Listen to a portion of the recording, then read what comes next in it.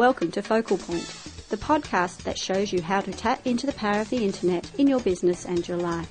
You can find us on the web at www.gihanperera.com/podcast. That's GIHANPERERA.com. You can subscribe to the podcast, listen to all our past issues, or leave comments for us. Now it's over to your hosts, Chris Pudney and Gihan Perera, for this week's edition. Hello, Chris. How are you going? I'm well, thanks, Gihan. How are you? I'm hot. Right. What a coincidence. I'm hot too. That's right. We just got in Perth, Western Australia. We're going through a run of a week of about 38 degrees, just over 100 on the old scale. That's right, yes. So we will sweat our way through this podcast. Yeah, we will. We shall. Shall we let our listeners know the date? Yes. It is now the 24th of January 2008, and it's close to the start of the year, and we might as well start with an update because you've had a bit of a win. The last podcast 2 weeks ago was Internet predictions for 2008, and one of yours has already come true. That's right. At the end of last week's podcast, you asked our listeners to contact you and suggest topics for our next podcast, and someone did contact you. That was me. That was you. Letting you know that, amongst the flood of other responses you had, letting you know that my prediction, my dream and hope for 2008 had come true, and that was that we see the end of what's called DRM, or Digital Rights Management, and that's the mechanism by which digital content, music files, movie files, downloadable content is protected online, protected from piracy. And my gripe is that many of those mechanisms punish legitimate users, and hopefully that kind of mechanism for protecting intellectual property will be done away with, and we can get on with enjoying digital content without having to jump through hoops and so forth. Yeah. So what's the update that's happened in the last week or so?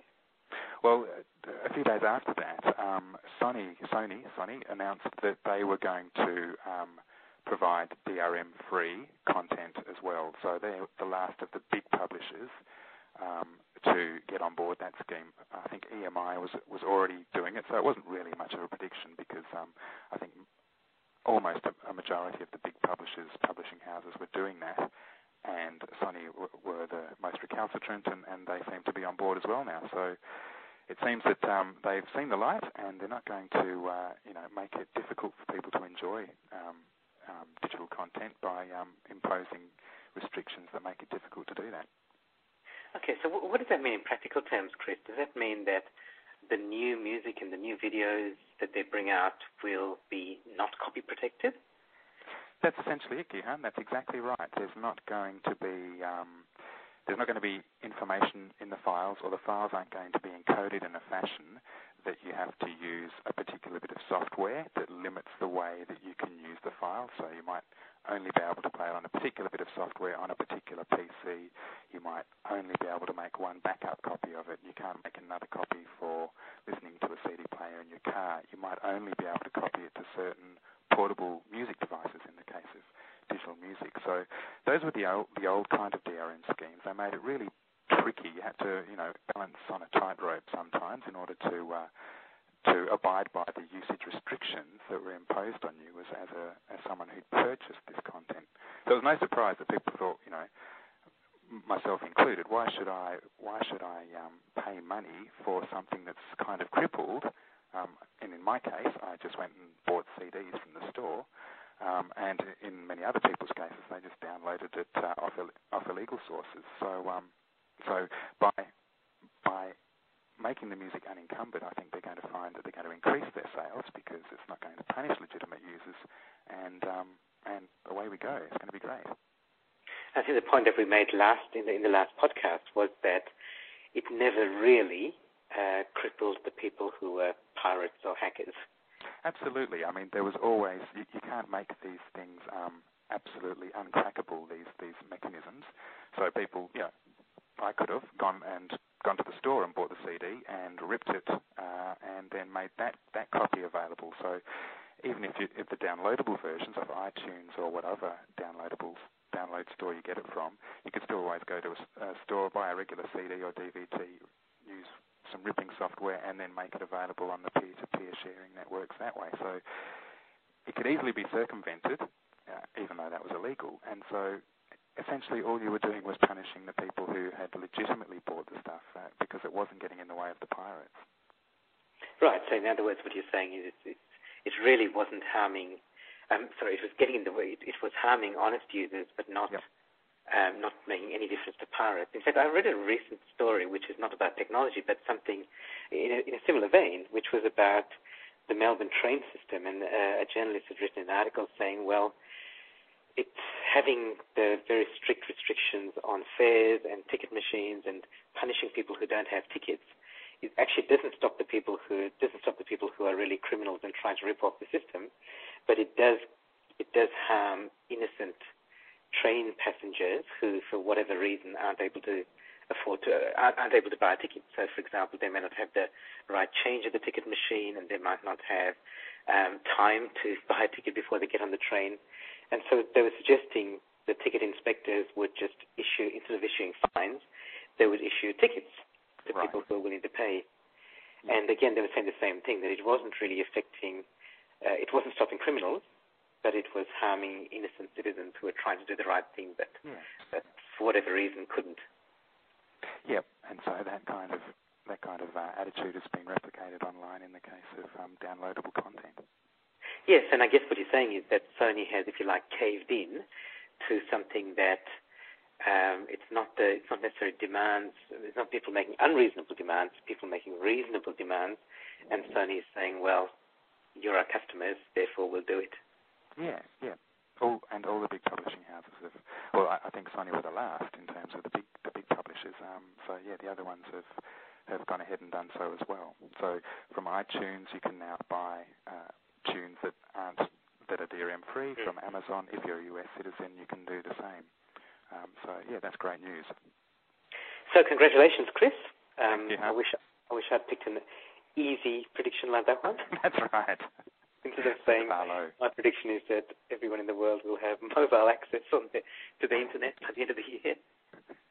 Maybe I'll revise my predictions. Google will make a profit. Yes. But it does lead on to the topic that we're going to cover in this week's podcast, which is about copyright of digital content.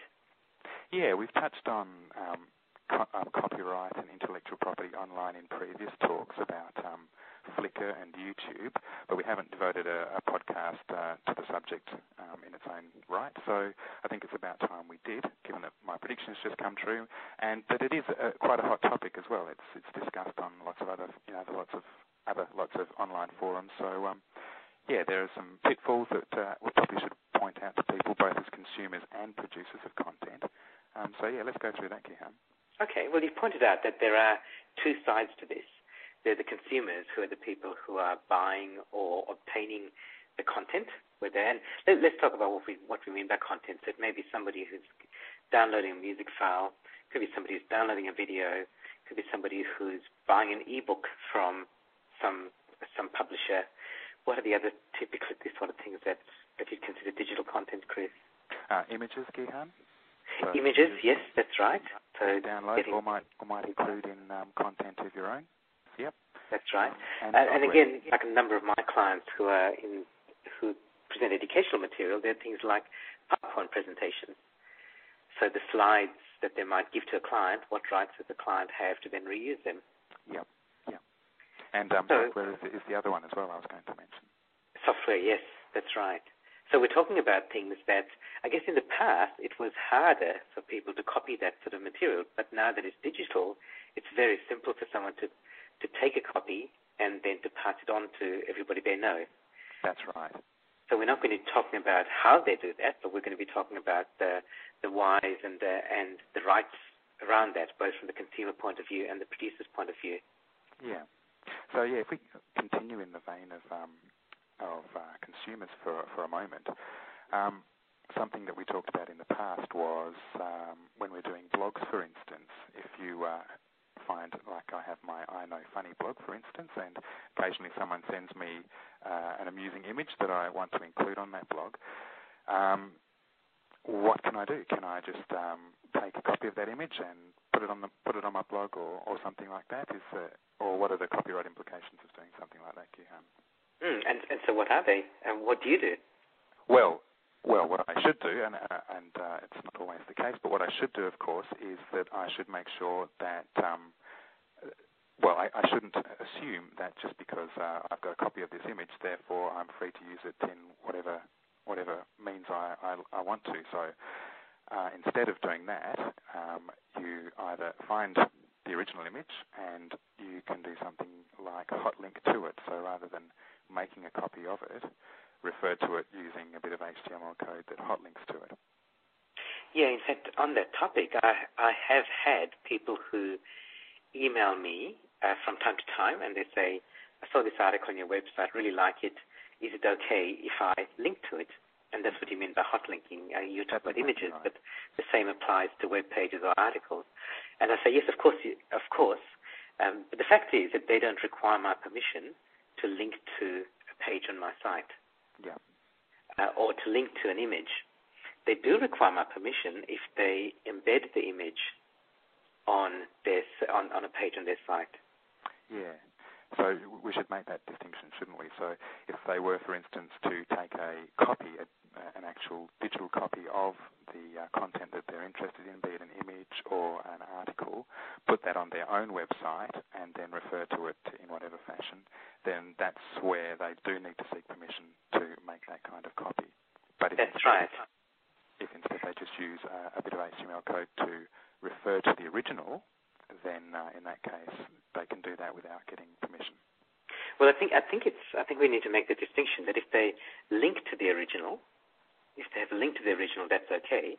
But if they have a bit of HTML code that inserts the image, even if it's inserting the original image from somebody else's site into the middle of their web page, that's not okay. Right. And I think that has come up in certain copyright infringements where, like, for example, if we were to go to the Bureau of Meteorology website and we have a look at a page that shows the weather map over Western Australia and it shows it's going to be hot for the rest of the week, we would be completely entitled to have a link on our blog or a podcast on a podcast page to that page on the Bureau's website. But we wouldn't be able to insert some HTML code that shows the weather map on our blog because that is owned by that organization. Right. And it's a bit of a tricky one because lots of people do that. They just insert the images and they say, well, I haven't made a copy of the image, I'm just referring to the original one, but you're referring to it out of context and therefore you're using it in a way that you're not allowed to. Right, okay. So what resources exist out there, Gihan, for content, and this is something we've mentioned in the past, for content that you are free to use? So we've said that just if you come across something that you want to use, you need to seek the owner's permission to make a copy. But there's a great repository of free stuff that is in the public domain that you are permitted to make copies of, and that's the Creative Commons content. Yes, that's right. And actually, before we get onto that, there's one other thing that you do in your I Know Funny blog, which is you have a number of video clips. So people send you funny videos and you include them on the blog. And the ones I've seen, Chris, certainly are YouTube videos. And sites like YouTube and a number of other Web 2.0 sites do give you permission to copy. In fact, they make it easy for you to copy. And so therefore you have got permission to use them. Right, that's exactly right. So, yeah, some sites make an exception by default because they essentially encourage you to do that kind of thing because they want you to eventually end up at somewhere like YouTube or Flickr. And yes, so what they do then is, so what's in for YouTube? Well, you embed a video on your site, someone watches the video, and at the end they've got a link through to the YouTube website. In fact, anytime they're watching the video, the user can click through to the YouTube website. Exactly. And as a video content producer, when you actually upload something to YouTube, that's when you decide whether you're going to grant permission for third parties like blogs to embed your video in the YouTube player on your blog. Oh, that's right. You can choose that on a video-by-video basis, can't you? You can, that's right. Yeah. The other thing I noticed about YouTube, and this is where you just got to be really careful, Chris, that I read the YouTube terms and conditions, and they have changed over time. But I remember at one point when I read them, it said that you can embed any YouTube video on your site, provided it's a non-commercial site. Mm-hmm. So they're allowed you to use YouTube clips for personal use, but not for commercial use. All right. Now, at the same time, there's also the conditions were strictly that you could only put personal videos on there. You couldn't put any commercial videos, but they seem to have relaxed those rules. Okay, so both of those rules, Gihan. Well, certainly that second one. So you are allowed to have some commercial content in the videos that you post there. Yeah. And again, I guess my point is that just read the rules, find out the rules, don't just assume you can use them. Yeah. Which is a point that you made earlier, that just because you get a little video clip or even a link to a video clip doesn't mean that you can then republish that. Just because you can technically doesn't mean that you're allowed to. Yeah. So, Chris, you mentioned Creative Commons earlier. It's something that is fairly recent, but it seems to be gathering some momentum. So tell me a bit about what that's all about. Yeah, so Creative Commons, they have a website, creativecommons.org, and it's a movement or an organisation who are about providing licenses to content producers that who essentially want to encourage people to use their content. So there are a variety of different Creative Commons licenses, the most basic of which is the by attribution license. So there you're able to use the digital file so long as you just attribute the content, you say who originally created it. Then there's another version which permits you to use it so long as it's not for commercial use. And then the third variable to the license is whether or not you're permitted to make modifications to the content. So in some cases, you may not modify it; you have to leave it in its original form. But the alternative, the flip side of that, of course, is that you can modify it, use it in a mashup, whatever you like. So yeah, that's Creative Commons in a nutshell. Okay, so I guess the big picture around that is that if you think about copyright in general, and the way that copyright traditionally works, is that it restricts you from using material. And I guess at the other end of the spectrum is public domain, where you have material that either copyright has expired or someone has put it out in the public domain where you can use it any way you like. And Creative Commons gives you a way of as somebody who produces some content, of giving restrictive access to copy. Yeah. So at different levels, depending on what level you want to allow it. That's right. Yeah. So, for example, if you want to allow people to copy your material but not change it, but they can use it as long as they credit you as the author, then you have a Creative Commons license which has attribution. Exactly. And I guess there's quite a lot of that on the internet, where it says you can use this as long as you credit me, and it's non-commercial, and you don't change it. So that's an example of having all three of those things, isn't it? Exactly. Yep. And there are others which are a little bit less restrictive. So they might say, you have to credit me, you can use it for commercial use as well, and you're allowed to edit it as well. Exactly. Yep.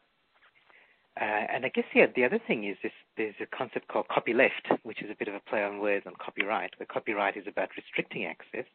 The copyleft concept, which is another Creative Commons version, says that you're allowed to use it as long as you pass on those rights to other people as well. So, for example, if you create a PowerPoint slideshow and you use some images which have been under this copyleft Creative Commons license, then you have permission to use them as long as you give other people permission to take the PowerPoint slideshow and use them the same way.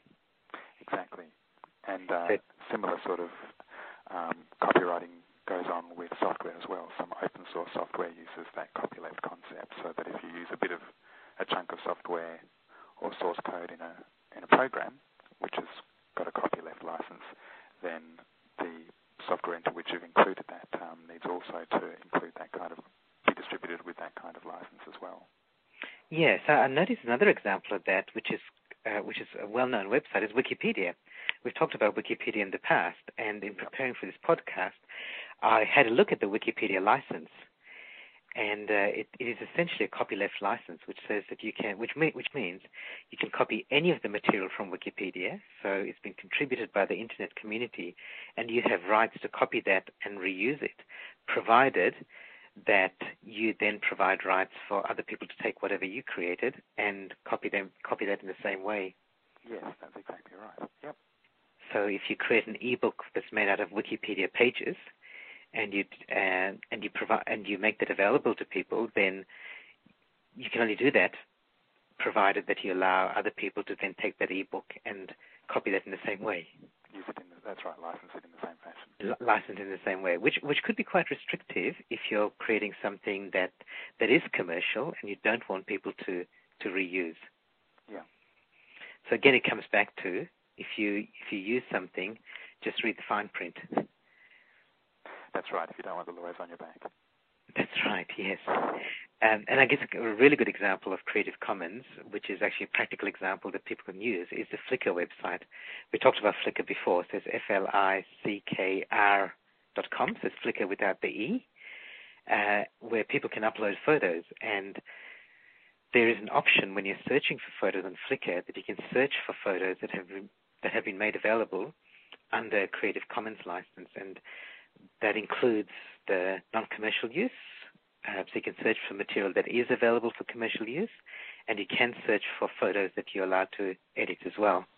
That's right, yeah. All three of those variables in the Creative Commons license, you can check the boxes when you're doing your search and find material that's been licensed in that fashion.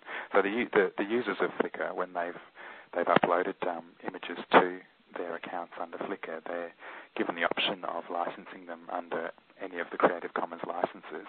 And so then when users come along and visit the site and want to do image searches, they're able to search for content that has Creative Commons licenses attached to it.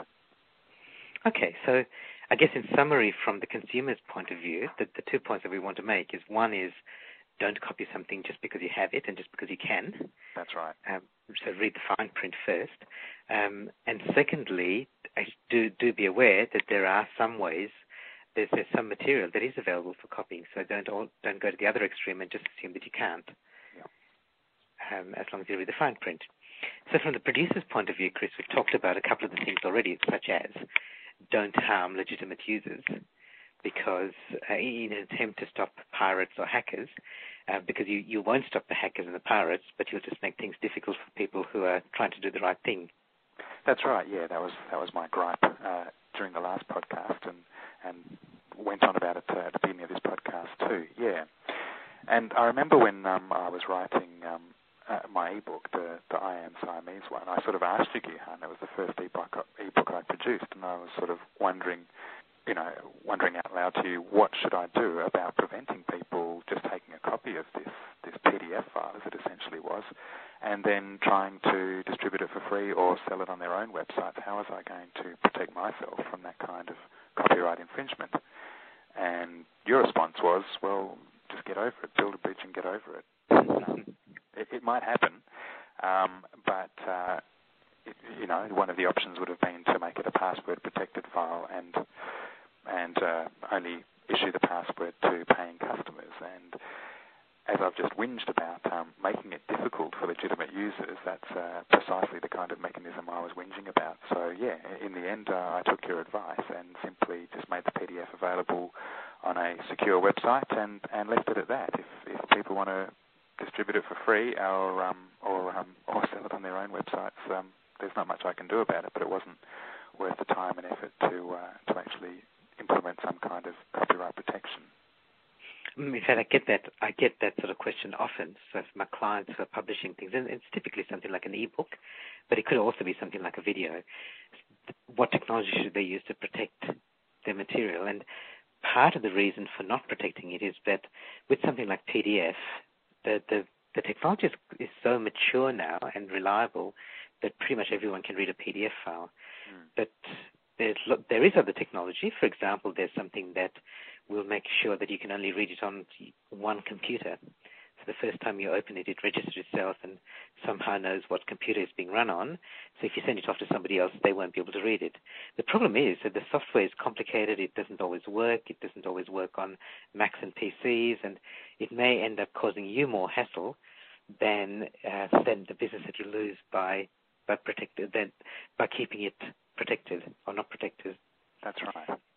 So I still think it's that get over it idea is still the way to go. That said, I have a coaching client. I was speaking to her yesterday. The clients are in the market where copying is rife. I mean, they would just take it and copy it. So she's more careful and more prudent about what she makes freely available, because she thinks that most of the people in that market would have no qualms at all about taking it and copying it. So she'd lose business if she made her material too easily available. Right, okay. So, for instance, as you described, that technology whereby the file was linked to a particular PC, that I'm quite sure is probably, there are people out there who could circumvent that with ease, and away they go. They've got a pirated copy that they can then do with as they please. So, as you say, you're getting in the way of the legitimate users, but in some circumstances, you might not be in a situation where the people who are going to be interested in, who are going to be doing this kind of rife kind of copying, are necessarily going to be using pirate scripts and that sort of thing to crack copyright protection.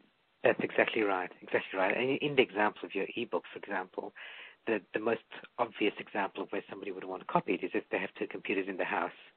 It's so they bought the ebook, they paid for it, it's their own copy. It's a legitimate copy, but they want to make sure that two people have access to it because they're two computers in the house and they're not on some shared network hard drive or anything. They just want to, for convenience, have it available in two places. Yeah. Or business clients that I have, they often have a very small staff or maybe no staff at all, so they will outsource their administration work to somebody else. So if they buy one of my products about some technology, about how to do something on their website, they'd like to make sure that they can send that copy onto their administrative assistant who is doing the work for them. And that's completely legitimate. I mean, as far as I'm concerned, that's the purpose for which they bought the copy. And if it just happens to be on a computer of somebody else who lives off the premises, they should be allowed to do that. Yeah, of course. And there's always the case, Gihan, that you're going to upgrade your PC after 3 or 4 years, in which case anything that is locked to that particular piece of hardware essentially gets lost with that piece of hardware being replaced. Yes, it does. It does. So that's part. So we're talking about from a producer's point of view. If you want to restrict access, I guess what we're saying don't. Yes. Don't try too hard, because again you get the same problem that the big music companies had, which is that they don't stop the criminals and they just inconvenience their customers. Yeah. I guess the other thing I want to point out, Chris, is that if you do want to allow your material to be copied, then tell people that they can, because there are some people who do respect copyright, but most people do, and they won't copy it unless you tell them that they've got permission to. This particularly applies if you're doing some marketing and if you're creating something for viral marketing, which is where you'd like people to pass it on because you'd like it to spread through like word of mouth, if you like, rather than word of mouth. Yeah. And you want to encourage people to do that. Tell them what they can do. Tell them that they're welcome to copy it.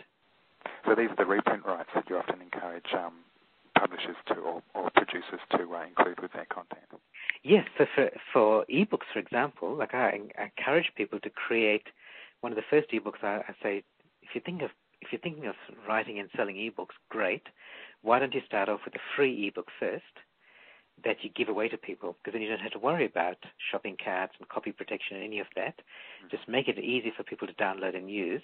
And I say make it better than free, which is include some comment at the front that says you have the rights to reprint this and pass it on. And again, you can do the sort of things that Creative Commons licenses do, which is to say something like, you're not allowed to make any changes to this. Yeah.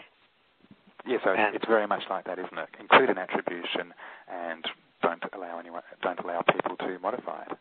Yes. And if they want to charge money for it, or use it in whatever fashion, so you're not obviously going to restrict it to non-commercial uses only. So it is very much like a flavour of the Creative Commons license, isn't it? It is, and I have been on both sides of that, where I've bought or obtained ebooks, typically ebooks, but there can be other things as well, but ebooks that have those sort of rights at the start, and they just have a very clear statement that says you have reprint rights or you have redistribution rights, and sometimes they're very clear and they say you can do anything you like with it.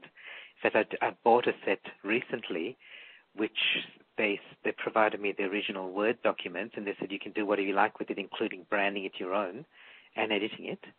So that's the least restrictive, the most flexible, all the way to saying you can't copy this, and pretty much every flavor in between. Is there any last things that you'd like to add, Chris, as we finish up this podcast about copyright and copyleft and digital rights and how you manage them? Well, obviously I want to congratulate the big music publishers for finally seeing the light. And now I might start buying some music online rather than being old school and buying it only on CDs. Well, see, there you go. I mean, that's the proof, isn't it? Yeah, that's right. That's exactly right. I've stuck to CDs up until now because there have been a few smaller retailers that provide DRM-free content, and I have bought from them in the past, but that's all. So yeah, now I'll seriously give a look to the bigger publishers and retailers with now that DRM-free is available. Absolutely. So good on them. Yeah, well done. What about you, Gihan? Well, again, the thing for me is that I just see so many people who just assume that they've got the rights to something just because they've got the technical capability. And I'm particularly aware of this, and I'm particularly sensitive about this because in my businesses, most of my clients are information producers. So they're experts who actually make money from the information that they produce, either by standing in front of a group or by creating products that deliver that same information. So I'm really sensitive to that. So I just notice it. I'm just very aware that when somebody's using something, I just go, hold on, have you got the rights to use that? So I just encourage everyone to ask that question, like, just because I can copy it, do I have the rights to copy it? And check, like read the fine print. It is actually worthwhile because sometimes it's worse than you expect, and you might say, well, I wish I hadn't read that. But sometimes it's better than you expect, and you may find that you've got rights to things that you wouldn't have expected. And in terms of protecting your own material, don't build fences that punish legitimate users. Yeah, don't do too much to do it. I mean, there's like in your ebook website, Chris, it's not like you've got a link to the download page to download your PDF file before they buy, and they still have to go through the buying process before they get that link. So you have reasonable protection in place, but don't go overboard because all you'll do is you'll inconvenience your customers. Good. So thank you for that. As usual, you can find the links to the sites that we referred to at the podcast website on gihanperera.com/focal point. So until next time, Chris, enjoy your couple of weeks and stay cool. Yes, stay cool, Gihan. Talk to you soon. Bye for now. Bye. Thanks.